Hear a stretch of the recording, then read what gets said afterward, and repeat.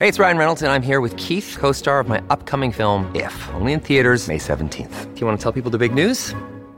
All right, I'll do it. Sign up now and you'll get unlimited for $15 a month and 6 months of Paramount Plus Essential Plan on us. MintMobile.com/switch. Upfront payment of $45 equivalent to $15 per month. Unlimited over 40 gigabytes per month. Face lower speeds. Videos at 480p. Active Mint customers by 531.24 get 6 months of Paramount Plus Essential Plan. Auto renews after 6 months. Offer ends May 31st, 2024. Separate Paramount Plus registration required. Terms and conditions apply if rated PG.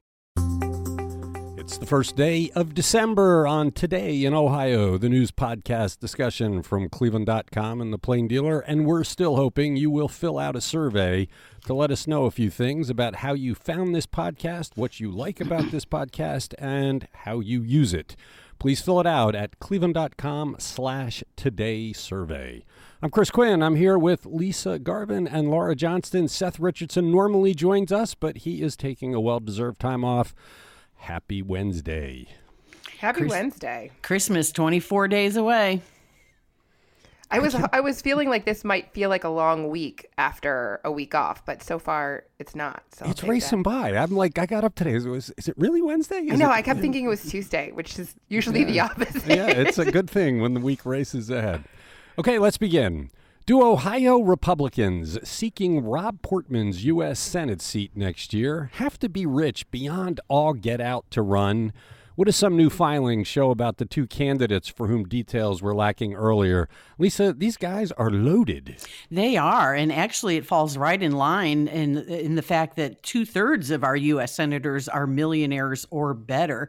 But yeah, we hadn't heard any financial disclosures from J.D. Vance and Mike Gibbons until earlier this week when they finally filed. J.D. Vance, and it's weird how they have these ranges, so you don't really know, because J.D. Vance says he has $4.3 million to $10.5 million in personal and family assets. And then, of course, in 2020, he got $1 million from his book Hillbilly Elegy, royalties from that. And he has a couple of venture capital firms and a self-named business. And he couldn't avoid giving us a shot. He filed the day before Thanksgiving. He says, I'm going to make those media scumbags work for it, which is why he filed it right before a holiday. Just kind of a chuckle. And guess what? It didn't work. We didn't cover it until now. So and it makes the joke's on you. You didn't even make news. And he got some money from Peter Thiel, who's like a Silicon Valley guy who gave him $10 million from a super PAC to support Vance's Senate run. And he's invested in a lot of companies, J.D. Vance, that is, including Rumble, which is a YouTube-like app that's favored by right-wingers. And he's got a townhome in D.C. that's worth anywhere from $500,000 to $1 million, and he's got some money in Bitcoin. And then the other guy that just filed recently, Mike Gibbons, who's a Cleveland business guy and investment banker, he has quite a range in his assets, anywhere from $83 million to $286 million in assets. But he's got about $88 million in liabilities, mostly on mortgages. He has a lot of real estate holdings. He also has $1 to $5 million in stock in Lordstown Motors, which was the one that was going to create, electrical vehicle trucks. And he's got a house in North Carolina that's about $1 to $5 million. Again, these big ranges in what their assets are. We also heard from a guy who I'd never heard of until today. Mark Pukita is a U.S. Senate candidate. He's an IT company owner. He has millions in stocks, bonds, and cash, and he earned about $1.5 million in the reporting period. So yeah, lots of money rolling around, except for Tim Ryan. Of course, he filed earlier. He's the Democratic candidate. His assets were $85,000 to $276,000, so well under $1 million there. It is striking to me that these folks who are running to get rural Ohio votes, and rural Ohio is not wealthy. It's the opposite of wealthy, large pockets of poverty. They're not really men of the people or women of the people. They're all filthy rich, and yet they're holding themselves out as, I'm one of you. And it works. I mean, the people in rural Ohio are nodding like, yeah, you're one of us. And they have no idea what it's like to live in rural Ohio. Vance tries to hold himself out as that because he says he came from there. But, I mean, I don't think any of these guys understood what it was like to wonder if they were going to be able to feed their families during the pandemic, and yet they're claiming I'm one of you. It's very odd. Yeah, Mike Gibbons tried to, get on his humble beginnings. We'll see if it plays in Peoria. It just might well play in Peoria. But yeah, there's, and I think the biggest one, I think Bernie Moreno has a lot of money. That he's got about $93.1 million. So yeah, we got lots of money rolling around. Yeah, they really don't. They can claim to, but they don't really have any understanding of what it's like to be living paycheck to paycheck in much of Ohio. You're listening to Today in Ohio. We've been talking about building new rail routes tied to Cleveland, but how is Greater Cleveland's major transportation planning agency seeking to improve existing rail travel between Cleveland and Chicago? Laura, we have so many train stories that I think are blah, blah, blah, but this one actually offered some insight. I think I understand now why the only time you can get out of Cleveland on a train is in the wee hours of the morning. Right. So the idea behind NOACA here is that let's study the train rail we have before we talk about building a new one. So they want to study how to relieve passenger and freight congestion along the 341-mile rail corridor between Chicago and Cleveland. And Congress members are supporting this push. Marcy Kaptur is spearheading the request, which makes a lot of sense because mistake on the lake, or the Snake on the Lake, district runs along a lot of this rail line. And she says bottlenecks along the corridor create significant delays for passengers and goods. And the time is right to conduct this comprehensive analysis. And she thinks it'll help post-pandemic economic growth in the Great Lakes region. So NOACA submitted a $2.56 million grant application on Monday.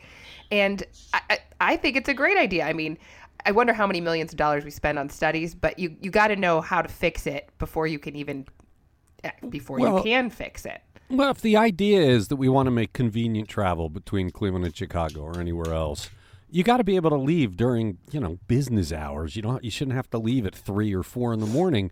But if you leave during business hours and it means you're going to get stuck between freight trains all the way there and not get there in real time, then that doesn't work. And so maybe the best way to spend the money is figure out where the log jams are and build extra rails there so that the passenger trains can go around the others.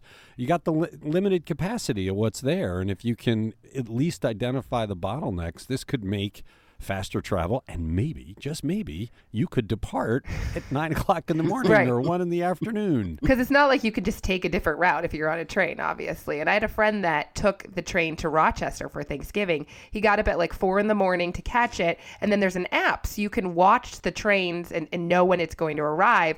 And like he got to Cleveland, took an Uber there, and just watched the train sit in Lakewood because it was like behind a freight train for an hour and a half. So that was enough to make it be like, I never want to ride a train again. So it could give somebody a really bad experience. So you're right. Like, let's fix this problem and figure out and make this route a lot friendlier for people. And then maybe people will be willing to try new rail routes. Because right now, I don't think you're going to get a lot of people that say, yeah, I'm signing up to ride the train to Cincinnati. Well, look, this seems like it should be obvious, but it wasn't. So major points to Grace Gallucci at NOACA for coming up with this idea. Great for everybody to get behind it. Now let's just hope they get the money to do the study. We'll have to see. You're listening to Today in Ohio. How are 5 members of the Central Committee of the Ohio Republican Party demonstrating how fractured the party is and showing some disrespect to Governor Mike DeWine? Lisa, it seems like we have 2 parties in both the Republican side and the Democratic side all across America. There's the centrist Republicans, and then there's the fringe right Republicans, the anti-vaxxers and all the crazies. But they're exerting a voice. You have the same thing on the Democratic side, but this is about the Republican Party today. What's happening? Yeah, it's a good old-fashioned GOP family feud going on. They're the GOP party chair for Ohio, Bob Patachick, has been sued by 5 of the Central Committee members, Joe Miller, Denise Verdi, Mark Bainbridge, Laura Rosenberger, and Joanne Campbell. They're claiming that he mismanaged their finances. This suit was filed in Franklin County, and it goes to a Democratic Common Pleas judge, Jasa Page. It landed in her court. These 5 are asking to review also past financial records. They want an audit of 2017 and 2018. They want to ban contributions to Mike DeWine and possibly others. Mike DeWine did get about $500,000 from them. The plaintiff's attorney is a rather interesting fella, Robert Gargaz. He's apparently well known in the state's right-wing circles. He ran and lost for Lorain County prosecutor last year, and he has sued Mike DeWine over the COVID measures that he instated. And he said some crazy stuff. I have to mention this. He said that protesters in Lorain County should be gunned down and stacked like cordwood if they, threaten to breach any public buildings. This is according to the Lorain Morning Journal. So yeah, just a lot of Republican infighting, and I don't know what good it's going to do, but they certainly have signaled their dislike for Mike DeWine. Although I don't understand why you would oppose allowing people to look at your books. I mean, this is the party. It's the Republican Party. They're members of the committee, and they should be able to see what they've spent their money on. They also have a somewhat legitimate argument about donations going to Mike DeWine. That donation was last year, and they claim, in off years we always donate to the incumbent. But there is a challenge by Jim Renacci against Mike DeWine. And should the party be throwing money around in that before the voters have the say on who they want to be their standard bearer? I mean, the claims they're making do not seem unreasonable, even if their motives are completely sinister. But opening the books is basic. I don't know why the party would fight that unless they have something they want to hide. Right. And, you have to wonder. And sure, there maybe was some financial mismanagement, but, maybe they should be careful what they ask for, and hopefully they'll be truthful about what they find. Yeah, it'll be interesting to see what happens. And like you said, having that judge on the case just adds all sorts of wacky drama. It's a wacky case with wacky plaintiffs, and it's going to be fun to watch how it plays out. It's Today in Ohio. How does a new request for cash by some members of Congress in Ohio demonstrate that the restaurant and bar industry has a long way to go before recovering from the pandemic? Laura, I don't know how they think just throwing more money at this is going to solve the problem, but they seem to think that will solve the problem. Well, I don't think it'll solve every problem. I don't think it'll make it easy for restaurants to find the staff that they need. But they say there's a lot of food and beverage establishments that never got any money. About 177,000 that applied for money didn't get any. And they're saying that a funding disparity means that small businesses next door to each other have drastically different financial situations. And they want to give these restaurants a chance to succeed just as the ones that did get it. So there was $28.6 billion initially provided that helped more than 101,000 restaurants around the country. Now they are asking for more money. They want to cap the amounts at $10 million per business and $5 million per location, which is a whole lot of money and probably a lot more than most small businesses need. But they did give, in the first round, $7.5 billion to women-owned businesses, $1 billion to veteran-owned businesses, and $6.7 billion to small businesses with socially and economically disadvantaged owners. So they're saying, look, we spent it on the right people in the first place. We just need to do this again. But how do they know they spent it on the right people? Has there been any audit or any accounting to see if the businesses that got it used it to stay in business? Was there any accounting to show how it was spent, or did they just write checks and give it to them? I think that's a really good question to ask about all of the stimulus money, right? Where did it go? And was it used by the right people? I mean, when the first reports came out, there were lots of giant companies that were taking advantage of these programs. And obviously some of them didn't end up getting the money, but no, I haven't seen any accounting of saying this many businesses were able to hire this many people and they stayed in business through these many months and compared it to people that didn't. I think that we're still at the point that they're just trying to throw money at the problem and then they're going to study it later. There are a lot of people who've been around for decades who remember when we used to worry about things like the national debt and spending. No, but they're concerned about stuff like this. It's like you can't just keep writing billion-dollar checks and not make sure it's going to the right place. We know that government squanders money. There's a long history of misdeeds and incompetence. And do you see any evidence that what's been spent on restaurant and bars to date has worked. And maybe it did. I don't know that it has not or it has, but I would think you'd want some sort of accounting and report on how that money was used before you just start sending more out that your grandchildren and your grandchildren's grandchildren will be paying the bill for. I completely agree with you. You know, every time you drive up 77, when you're driving north, it's on the left, that giant billboard that tells you how much each person in America owes for the national debt. And it's like up to like $78,000 per person or something. I mean, it's mind blowing how much money that this government owns. And we're never going to dig our way out of it, which is something that we should probably be talking a lot about rather than just how much money the government's spending. But I don't think you can point to an industry that has changed more during the pandemic than the restaurant industry. And I think that you're right. We should be looking at it and how it's being spent and what the restaurants are doing to be innovative. But I haven't really seen any accounting at all. Yeah, I know. And Republicans who are listening to this are thinking, this is Joe Biden. He's spending all his money. But let's face it, the Republicans are just as guilty of running up big bills. Trump did it too.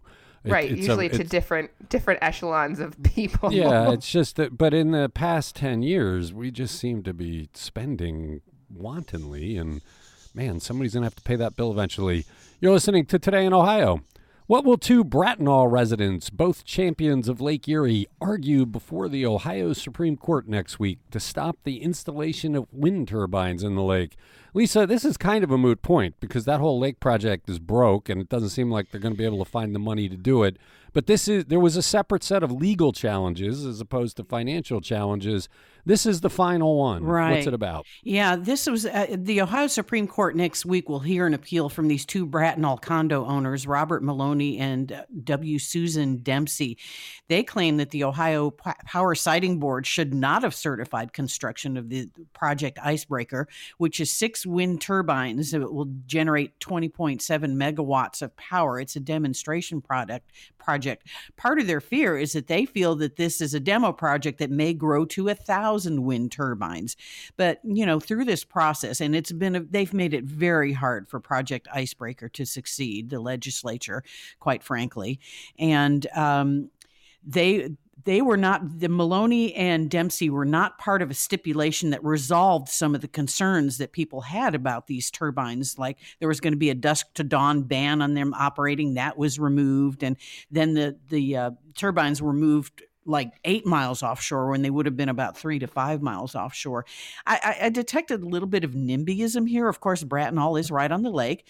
They've lived and enjoyed the lake their whole life, but I get the feeling that they just don't want to see wind turbines on the turbines on the horizon. That's the way I feel. And of course, they talked about bird and bat mortality, which is a big concern. And but actually there's a promising study out of Norway that was published last year that shows that if you paint one blade of the turbine black, it allows the birds to see it and then avoid it. So anyway, yeah, so we'll see what happens. I really want this project to succeed. I really want Ohio to move to renewable energy, but we'll just have to see how this plays out. But as you said, Chris, they really need money. I mean, they're very short on the funds that they need to do this. Well, and the shortage of money is troubling because there is a fear that's very legitimate by the opponents that when these things finish their natural lives, there'll be no money to go out and remove them. There'll be hulking, interference objects in the lake for boating and other things because it's a shoestring operation. And we've heard from lots of people who live along the lake. They don't want to see them out there. They like their views, and you're right, it's NIMBYism. But that doesn't mean they don't have legitimate arguments about birds and removal when they finish. And it just seems like this thing, after all these years, is fraught with so many obstacles that it's never going to happen. We'll have to see how the Supreme Court interprets this. It'll be interesting to see if the judges ask pointed questions that are about the NIMBYism, preserving your view at the expense of a clean energy experiment. You're listening to Today in Ohio. How many news outlets do we think will mention Jeopardy when reporting the story on a possible new job for Richard Cordray, former Ohio Attorney General and former head of the Federal Consumer Financial Protection Bureau? Laura, every time he comes up, the first thing people say, oh, and he was a winner on Jeopardy. But that was 1987. Yeah, I had to look it up because I was like, what? I'm mentioning it, so I guess I'm guilty of the same thing. What's the job? Yeah, he was a 5-time Jeopardy champion in 1987. That's when he was a law clerk. He has had a lot of different jobs since then. Obviously, I think the most high-profile one where he got fought about a lot was the Consumer Financial Protection Bureau as a national job. Now he is currently heading the Education Department division that oversees student loans. And now the White House is considering him to become the Federal Reserve's top banking regulator. So there's a couple other people that are still being considered for the job. And Cordray won't talk about this, but he's one of the names that's being floated around. And we'll have to see if Ohioans like Rob Portman want to support that. Well, he's kind of radioactive, right? Because in the Consumer Protection Bureau, that became a wedge issue. The Republicans hated the existence of the office, and so he became the poster child for the Republicans on what was wrong with that. So why would you nominate somebody that's guaranteed to be a lightning rod for that kind of criticism? I mean, Portman even said, he's been controversial. Yeah, he was controversial. Why go with the controversy? Is it just everybody likes Rich Cordray? I mean, maybe he'd be really good at the job. He's been an Ohio treasurer. He's been a state representative. He was the state's first solicitor general. He ran against Mike DeWine for governor in 2018. But obviously, he's had financial experience. But this job has been vacant since Randall Queries. His term expired in October. It's the vice chair for supervision job. And Bloomberg is reporting that ex-Fed Governor Sarah Bloom Raskin's also being considered, as well as Raphael Bostic, who heads the Federal Reserve Bank of Atlanta. So there are some people that actually have jobs in the Fed that are being considered. So I don't know if Cordray is the number one choice. He's just out there. All right, well, we should create some bingo cards with the word Jeopardy on it and see how many times it comes up. You're listening to Today in Ohio.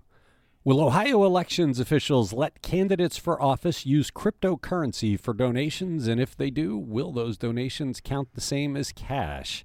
Lisa, they're getting ahead of this one, I think, because I don't think the donations have come in this way yet. And they're trying to have some sanity about the way you account for the money. What are the proposed rules? Yeah, and officials with the Ohio Elections Commissions did say that it really isn't currently an issue, but they wanted to get ahead of the technology. So they're issuing a legal advisory on candidates on how to accept Bitcoin or other cryptocurrencies, and also money from direct payment apps like Venmo. So there's a draft advisory, and it's set for approval tomorrow. And they say that Bitcoin is acceptable, but it should be reported as an in-kind contribution. It is still subject to the individual donor maximum limit of $13,074. And then because cryptocurrency, the valuation swings wildly, day to day, week to week, the crypto value will be calculated on what its worth was on the day it was donated, so it won't go up or down as the cryptocurrency changes. And then, other direct payment apps, if you get something from Venmo or other direct payment apps, it has to go into a separate account. So you have to keep personal and campaign funds separately. So yeah, I give them kudos for trying to get ahead of this before it becomes an issue. I wonder whether this really is ripe for abuse, though. If I want to give somebody an enormous amount of help outside of the limits of campaign donations, giving them cryptocurrency and letting it go up, if it goes up by staggering amounts before they cash out of it, could give them way more than the limits would say. And if I give it to them and it goes down, no harm, no foul. But this just seems like a way for people that want to influence the elections more to possibly have a much bigger impact on it. I mean, cryptocurrency has wild swings, but if somebody sits on it until it goes up rapidly, they can get a lot more money than they would have had coming and outside of the campaign finance limits. Seems risky to me, but we'll have to see how it plays out. It's not that people who donate money are always looking for ways to get around the rules at all. That doesn't happen, right? But they did say it would be calculated on the worth when it was donated. So if you donated it at X amount of money, then it would stay at that. That's the way I read it anyway. Yeah, but I can't donate stock. I can't donate other things that are basically investments to a campaign. If I could, there are people out there that would look for ways to have a bigger influence by making sure they got a much bigger chunk of cash. I don't know. The whole thing seems a little shaky. We'll have to watch how it plays out. And my bet is this isn't the last of the regulations on this kind of donation. Interesting story. Check it out on cleveland.com. It's Today in Ohio. Is it possible that this was a student who didn't want to take a test? What's the story behind the theft of nearly 3 dozen catalytic converters from Cleveland school buses overnight Sunday? Laura, when you take a catalytic converter off a vehicle, you disable that vehicle. Yes. I don't actually know what a catalytic converter is, but there were a whole bunch taken. I don't think it was a student here. I mean, they'd have to go to this bus depot in Cuyahoga Heights on East 49th Street, and basically somebody cut a hole in the fence. They're reviewing the surveillance video to see about this theft, but and they're worth about $2,000 a piece. So I'm guessing somebody is selling these on some kind of catalytic converter black market. But what it ended up doing is delayed pickups for 12 public and private schools on Monday morning. It affected nearly 200 students. But hey, there was still school. They were still expected to go. Okay, I'm going to end it there. Thank you, Laura. Thank you, Lisa. Thanks to everybody who listens to this podcast. We'll be back tomorrow to talk about a bunch of other stories.